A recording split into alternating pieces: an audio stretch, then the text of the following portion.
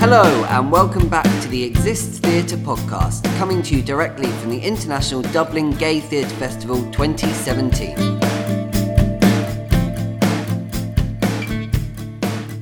So we're here at Outhouse on Chapel Street in Dublin, which is our venue. It's a little echoey, but this is where we're doing our interviews today, and we thought we'd have a little chat with you ourselves as well. Now, I just wanted to get your opinion on something, Bethan. I read this in What's on Stage today. Judi Dench just said, "What is so shocking now is that young actors don't want to find out about the legacy that we left. They don't want to know about Garrick and Irving and Peggy Ashcroft and Edith Evans. That seems to me a terrible shame." I read something about this the other day, and apparently, I think I heard she was saying was that actors they're not able to use their voice either on stage, that they're not able to project properly, and there was I don't know how much of it is all true. But it was a lot of slamming younger There's a lot actors. of slamming of young actors at the moment. Do you know who these people are? Who? Irving and Peggy Ashcroft. I know who Irving is. Edith Evans, Garrick. I know Garrick's a theatre. Yeah, I know Irving because I don't feel like it affects my abilities as an actor. No, I mean I understand that there's something to be said to be classically trained, and obviously understanding how theatre's developed over the years, it has its uses. And I suppose if you are doing classical theatre, then of course then you should know your ins and outs of it. But if you're writing for the present day, things that are relatable today, then I'm not sure how much that should. And I mean, you can learn from any performer, whether they're old or present. And I don't see why it makes a difference that those specific ones you need to know about. No. I feel a bit like it's a bit of a slag on young performers, especially in the age where we live, where I actually don't think it's as easy as it used to be to be a performer. All. I think there used to be more of an element of you could walk into somewhere with a bit of guts and balls and say, "Have a look at me, I've got talent," and someone might. And now I think you've got to really work for it. Yeah, and also I think with the economy the way it is, like to be a small sustainable theatre company, I mean, it kind of insults me. Well, I'm sure you feel the same, because I know we work our asses off day in and day out, and I'm sorry if we're not researching actors and writers from years ago, but we're pretty bloody busy, frankly. No time for history, I'm afraid. We're trying to fly ourselves to different. No, but it's true, it kind of makes me feel like she's saying that we're not putting the work in. I mean, of course she was classically trained. She probably has a lot of. That's where her training came from with these classic writers, classic actors. But you know what, we work really hard and do the things we want to do, and we're writing about current things. I know lots of actors love Shakespeare. Yeah. I happen to be one of the actors that I'm not that keen on Shakespeare. Yeah, it's not because I'm ignorant and I don't understand it. It's not because you've never read it or seen any. It just doesn't do it for me. No. And, I personally, I really like Greek plays. I think that they are crazy and wild, and there's things that are so relevant to me now. But I know lots and lots of actors who would never want to pick up a Greek play, and that has nothing to do with their ability or that it doesn't change their performance just because they don't happen to pick up a Greek play once in a while. No, I really like and respect Judi Dench. Yeah, and me too. Maybe that's what hurts the most, because I bloody love her. I was like, Judi, ow! All older actors and just older people in general, I respect our elders and whatever. But, I feel like from the position she's talking from, I feel like it's not very fair to come and slam on a generation that you probably don't know quite what they're experiencing. No. You're coming from a totally different angle. You grew up at a very different time, and your perspective on life is very not niche, I know she will have unusual. Been, yeah. You've got money and fame, and I know that she obviously I think it took her, was it 9 years or something to get into drama school, but after that she and I'm sure she had her moments as a struggling actor. I'm sure she worked really hard, but after that she did she did shoot to fame fairly quickly, and has since skyrocketed. She's a household name, and to then from that being in that position, how can she know how hard we work? And it seems like a slam on what we're doing without any understanding. It seems like an unnecessary slam. Yeah.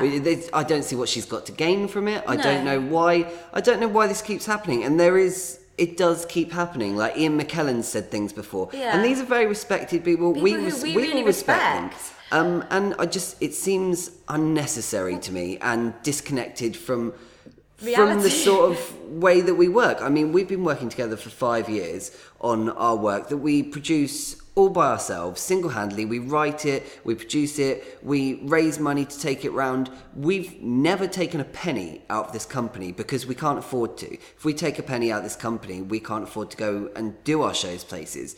So if that's not hard work... And if it's not sort of honing your craft, which I believe it is, I think everything we do, our work together, everything we put into it, because we put everything into it. This is honing our craft. It might not be the way she did it, but it's our way. So I basically would personally like to invite you, Judy, if you're out there listening, I hope you are. Judy, come to one of our shows. Come and tell us to our faces that we're not hardworking and that we don't hone our craft. Come, Judy, come to us. No, come and join us on the podcast. We're not going to beat you up. We won't. It'll be lovely to talk to you. Judy, we really do love you. You're an angel. You're a treasure. But we would love you to come and see our work. And I think you could see that we can project our voices and that we work darn hard and that we're in love with our craft and we respect it and respect others within it. Yes, and on that note, let's have a chat to some others in it. Yeah, that was other hard-working that was quite an aggressive, heated start to the podcast, but it's an interesting thing to discuss. And you might agree with us, you might not. You know. And today we met some wonderfully dedicated actors from all over the world. So let's listen to them. And Judy, you have a listen too, because I think you're going to have to eat your words. You are. So first up, we've got a lovely interview from Nils Wilkinson, who's performing The Naked Soldier in the same venue as us, here at Outhouse. And so come along and see his show and then see ours afterwards. Here we go. So now I am joined with Nils and Miguel. Would you like to tell me a little bit about your show, how you're both involved in it? Well, hello. Thank you, first of all, for doing this podcast with us. I'm Nils Wilkinson. I'm from Cologne. And me and Miguel were doing the show Naked Soldier. Yeah. Done. Good. Okay. Thanks a lot. So I understand you adapted this from a book. Yes, exactly. It's a book from an Austrian author called Bellman O. It's a pseudonym. Nobody knows who he is. And he published it in 1999. And I read it about 8 years ago, the first time. And I thought back then it would be a great play, a monologue. And it's been a long 8 years. I've been working on it a lot. Sometimes I would leave it for a couple of months, came back to it, not being sure if it really works, if the language of a novel works as a monologue on stage. And it took a while. And then I had a fixed version that I sent in for the festival. And I did a 15-minute excerpt in Cologne, and that's when I asked Miguel to have a look at it and see what he thinks. And then he suggested, if I need help, which was great because I've been involved in the story for so long, I needed someone, to have an outside view. Yeah. So without giving too much away, can you give us a little insight into what happens? People assume it's an autobiographical novel. It's about a character called Alvin, who is born in the late 50s, and he describes how he discovers his gay desire in the 60s, 70s, and how he goes on to discover the gay subculture. And it's strongly focused on how he basically travels all around the world to find men, as much as he can. So it revolves a lot around the question whether what you're looking for in desire, can it be embodied by one person? And he wonders what it is that makes him search for that.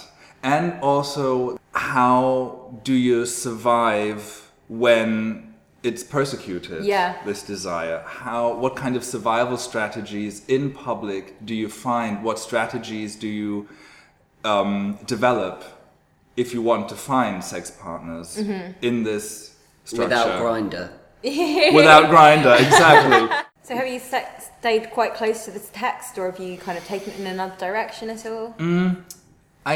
It's a 200-page novel. So, and I knew I wanted it to be like an hour long. Yeah. And I had to find, for me, as me, the reader of that novel, kind of co-authoring now and rewriting this text. It's basically the original text, only minor changes here and there to serve the story arc of the monologue now.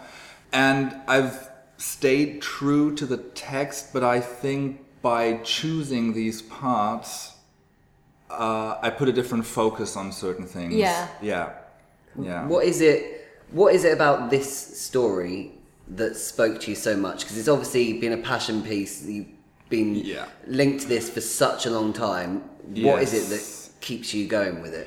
I was wondering that for a long time, but when I was 26 and I read it, what amazed me was the self-confidence that the character has and a certain kind of arrogance towards society, like the dominant society, and that he basically chooses to live in a kind of isolation and at the same time having all these connections with other guys on only an erotic level. And I realized what amazed me was there is this idea that if you're part of a minority, your place is to feel sad, but it's not your place to be angry or to criticize society in a way. Like people like minority people to be in this kind of oppressed, sad state. Yep. And it's a huge topic among gay men, this, feeling sorry and, not wanting to take up too much space, because they've learned to be this, held back all the time. And he's not like that. Miguel, how was it for you to come on board with someone so joined to a piece already? Was it a smooth process? Did you battle it out? Have you had your moments together? or has it been quite natural? It has been surprisingly harmonious. The first time I watched the performance, it was like 15 minutes of the whole thing. And it was in German too, which plays a role. It's very interesting because Niels is acting in a different way when he's acting in German or when he's acting in English. Yeah. And this is a very interesting metamorphosis. But anyway, the first approach to the material, the first feeling I had was, what an asshole. I hate this guy. It's like, this is not the things I identify with. This is not the world I live in. This is not the stuff I ever done or I ever felt. And but on the other hand, there was something about it that kept me there. Yeah. And it was exciting and it was challenging too. And I mean, that's why we make theatre, because we want to see things in another way. Yeah. So this is what interested me. It was to work about a character that I really didn't like. Yeah. And someone that, as I said, it was an asshole to me. Yeah, not someone you related to. Not at all. So, and then I started reading it carefully and wondering how things could work in a way to make this exciting for the audience and also to transmit something we can deal with now. Because as Neil said, the guy is pretty old, was born in the late 50s. And what I think it's really important for us is the matter of authenticity, and this is something that it doesn't matter if there is a grinder or if there are messages in public toilets or it's the same thing. And the essence to me of this play is that we understand that society, as long as all the LGBT palette is not accepted, people are forced to disguise themselves. Yeah. And if they disguise themselves, they are not true to themselves, and they don't develop true feelings, and they are not being authentic to one another, and not to their own, to their own. for themselves, and which means that that makes them unhappy. Yeah. You actually feel pity for this guy because he has been disguised all. I mean, not for Niels. Oh, poor Nils. No, you know, it's a character that you see. It's a fake all the time. Yeah. And he's disguising himself. Yeah. And he doesn't allow himself the feelings, and that blocks, of course, also some love stories that you see that don't work exactly because of that. Mm-hmm. So this was what made it exciting to me. Yeah. Was something that has to do with truth and to be authentic to yourself and to be yourself. And sometimes you are forced. And not that's to something be. that's forever relevant, especially in our community, but Yes. all over the place. It's Yeah. not. Unfortunately, it's not going to go out of date anytime soon. Yeah. It's just a different time period. Absolutely. Yeah, and to a certain extent, anybody, no matter what their background is, will have to hide at some point. Yeah, there is work to be done. Yeah, definitely. Actually, you know. So yeah, hopefully this is something that will speak to people. Of course. Yeah, so it sounds like this is going to be something which, I mean, it's the opportunity for people to take lots of different views and take lots of different things from it. Yes. If you can, are you able to fit the play into 3 words? The play into 3 words. Oh dear. That's 2. Okay, I have to think about this. The first 2 words were sex, desire, shape-shifting. I like it. Definitely. Well, thank you so much for joining us. If you could just remind us again where you are playing and at what time. We're playing at the Outhouse, and we're playing until Saturday, 7:30, and on Saturday there's also a matinee at 4. Awesome. Thank you so much for joining us today, Thank guys. you. Thank you very Thank much for you. having us. So that was Nils talking about his show Naked Soldier here at Outhouse. Yeah, book Just that before now. us. Yeah, just before us. So book us both. Come and see us both. Come and see Bleach afterwards. Yes. Yeah, so we've been really lucky doing this podcast. We've got to meet some really awesome people, which has been brilliant. Yeah, and everyone's been really up for it and wanting to come and chat with us. Super friendly, and that's so nice. I mean, you go to some festivals and you don't have that kind of community feel that you have at this particular festival. It's such a lovely environment. I would say that anyone thinking of coming to Ireland or applying for the festival should definitely just go ahead and do it, because it's so supportive. You get so much support from the other actors, as well as the people like Brian Merriman, who's running the theatre festival. I mean, it's a really personal touch, and you do get a real sense of community, which I think is it's a really really nice. unique kind of festival. Yeah, definitely. And a really fair festival. The performers are really you're the top of the pile here. You come first, your needs come first. Yeah. You're looked after, basically, from start to finish. And we're encouraged as well to help each other out, which I think is really important, and I think isn't done enough sometimes. And it's really nice opportunity to sort of be part of helping each other and supporting each other throughout the festival. I think it's so important. Yeah, I think if more festivals had that sort of vibe, there'd be a lot less sort of festival stress and anxiety going on. They can be pretty cutthroat. Yeah, definitely. But here you feel so welcome. You feel like you are instantly a part of something, which is really exciting anyway, as a young performer. So yeah, I think, and certainly just getting to meet the cast, and it's such a diverse festival this year as well. I mean, it tends to be, but this year we've talked to Rent Boys and Parisian artists. Yeah. And, we've talked to everyone on this podcast. Yeah, exactly. And it's a real range of different shows. Genres, styles. Yeah, musicals, plays cultures. with music, monologues, on one-man show. It's it really is a really amazing mix. And you so rarely get the opportunity to be surrounded by such a lovely mix of LGBT theatre.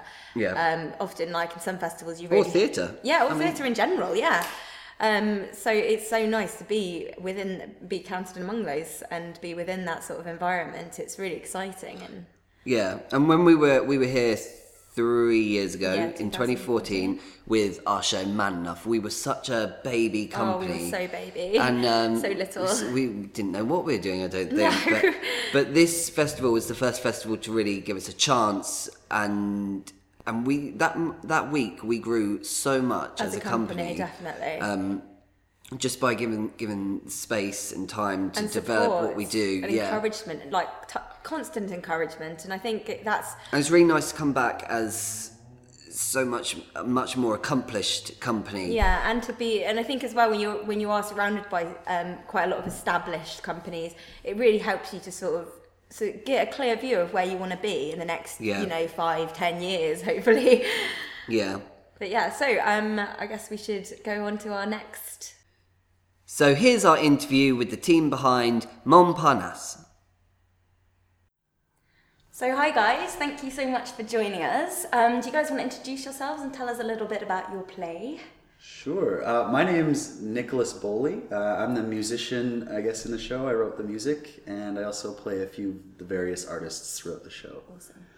My name is Kathy Zaborski, and I play Margaret in the show, and I'm also an artistic associate with the company Theatre Outre. My name is Carolyn Ruther, and I play Amelia in the show. She's a painter, and I'm just here. Just happy to be here. Awesome. So without giving too much away, can you give us a little synopsis of the play itself? Absolutely. Montparnasse is a tale of unrequited love between an artist and an artist model in 1920s Paris during the crazy years. Two Canadian girls have reunited in the city and discovered a love for art and for each other. Wow, awesome. Good summary. You got you know what you're doing. We'll have you back. So I'm sure everybody will have picked up from your accents. You're obviously not from Ireland or England, so you're obviously from Canada. So what's it like performing? Have you performed it in Canada as well? Yep. Yes, yeah, we all work as actors in Canada, and the theatre company that we have in Alberta, Canada is quite unique. It's called Theatre Outre. It's located right in the Mormon Bible Belt of Canada, as you do, which makes it a great place to create discourse. And so the theatre space we run is also a gay club. So every Friday and Saturday there are events. We have strip spelling bees. Amazing. We have dances, panty raids and stuff like that. So we do that every weekend. And then that helps to fund the space so that we can create the theatre portion of it. But then it also creates a community and gives people a place to go and hang out. That's awesome. So you found it different performing it here in Ireland? Has it had a different reception? What's it been like? Yes, we performed it for a week in November back in Canada, and so there is nudity in the play, and I kind of found that the nudity was received not in a bad way in Canada, but everyone was kind of shocked, and it was a bit, not controversial, but a bit, what's the word I'm looking for, like taboo. Yeah. And I find here they're still surprised at it, but they're a lot more like appreciative of it. Yeah. And kind of have seen the artistic side of it and have picked up on jokes that people in Canada didn't pick up on. Mm-hmm. So I think there's a lot of appreciation for the culture that we're talking about in Paris. Yeah. Here versus in Canada, where people don't really know the artists and stuff that we're talking about. So sure. And I mean, what's it like as an actor to bear all on stage in front of an audience? Well, it sounds like it's a normal weekend.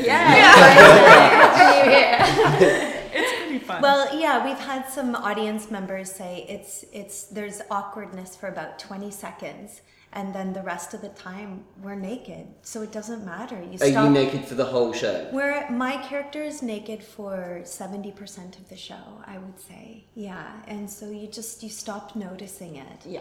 And it's actually lovely as an actor to be, because it's quite emotional, the story. So to be that vulnerable, but to be naked at the same time, I feel like it helps me as an actor.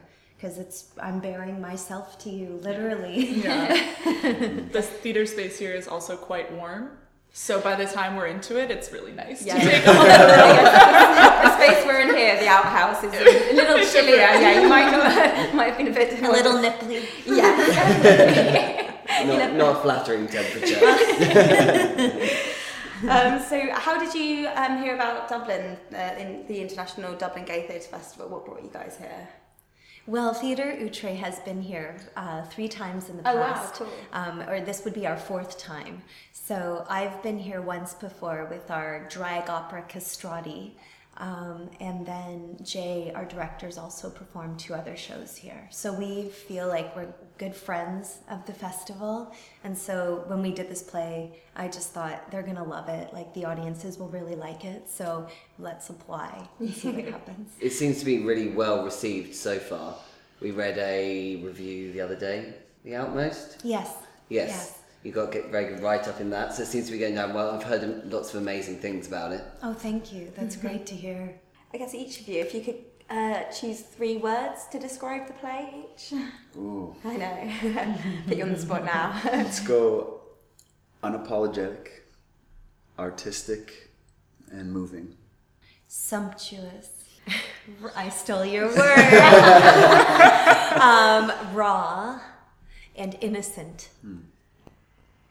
I'm just going to say a roller coaster. Excellent. Okay, That's yeah. Sounds three. good to me. No, It's that's 3 2. words. Well, with the dash. Yeah, there you go. Yes. So if you want to just remind us again where you are, what time you're at, so everybody can come see your awesome show. Sure, yeah. We're at the Players Theatre from today is the 3rd, correct?